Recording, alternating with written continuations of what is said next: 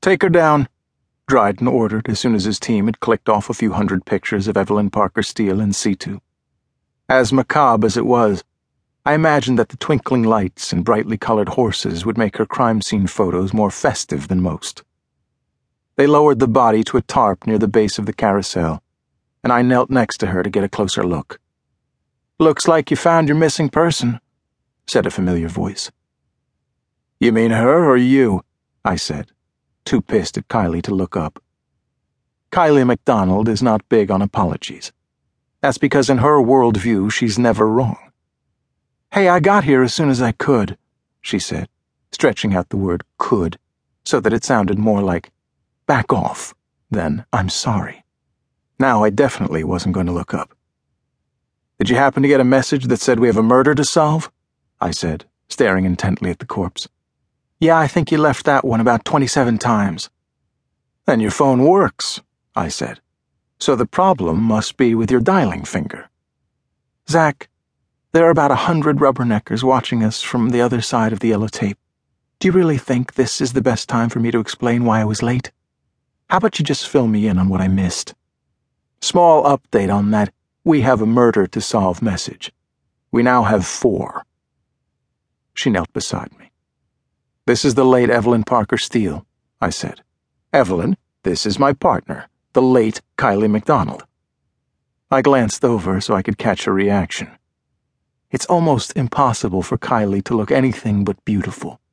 But this morning she was one hot mess. The mischief in her eyes, the sexy wise-ass grin, gone, replaced by puffy eyelids and a tight-lipped frown. All the usual magic that made heads turn was now cloaked in gloom. Whatever had made her late wasn't pretty. I felt rotten for coming down so hard on her. "Sorry I got pissy," I said. And just like that, I was apologizing to her. "You okay?" "Better than her," she said, examining the victim's mangled teeth and disarticulated jaw. "This is nasty. She was alive when they did this. Were you serious about 4 murders? Where are the other 3? "Dead and buried," I said. "The previous victims of the hazmat killer." She already had latex gloves on, and she touched the Tyvek suit. "Anyone can buy one of these hazmat outfits. How do we know it's not a copycat?"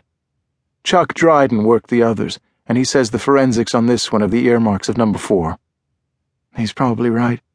The carousel fits the pattern, too. When Hazmat Man dumps his victims, he likes to pick a spot that makes a statement. It's like his little touch of poetic justice." "So what's the metaphor here? Parker Steele's life was a merry-go-round?" She shook her head. "Horses.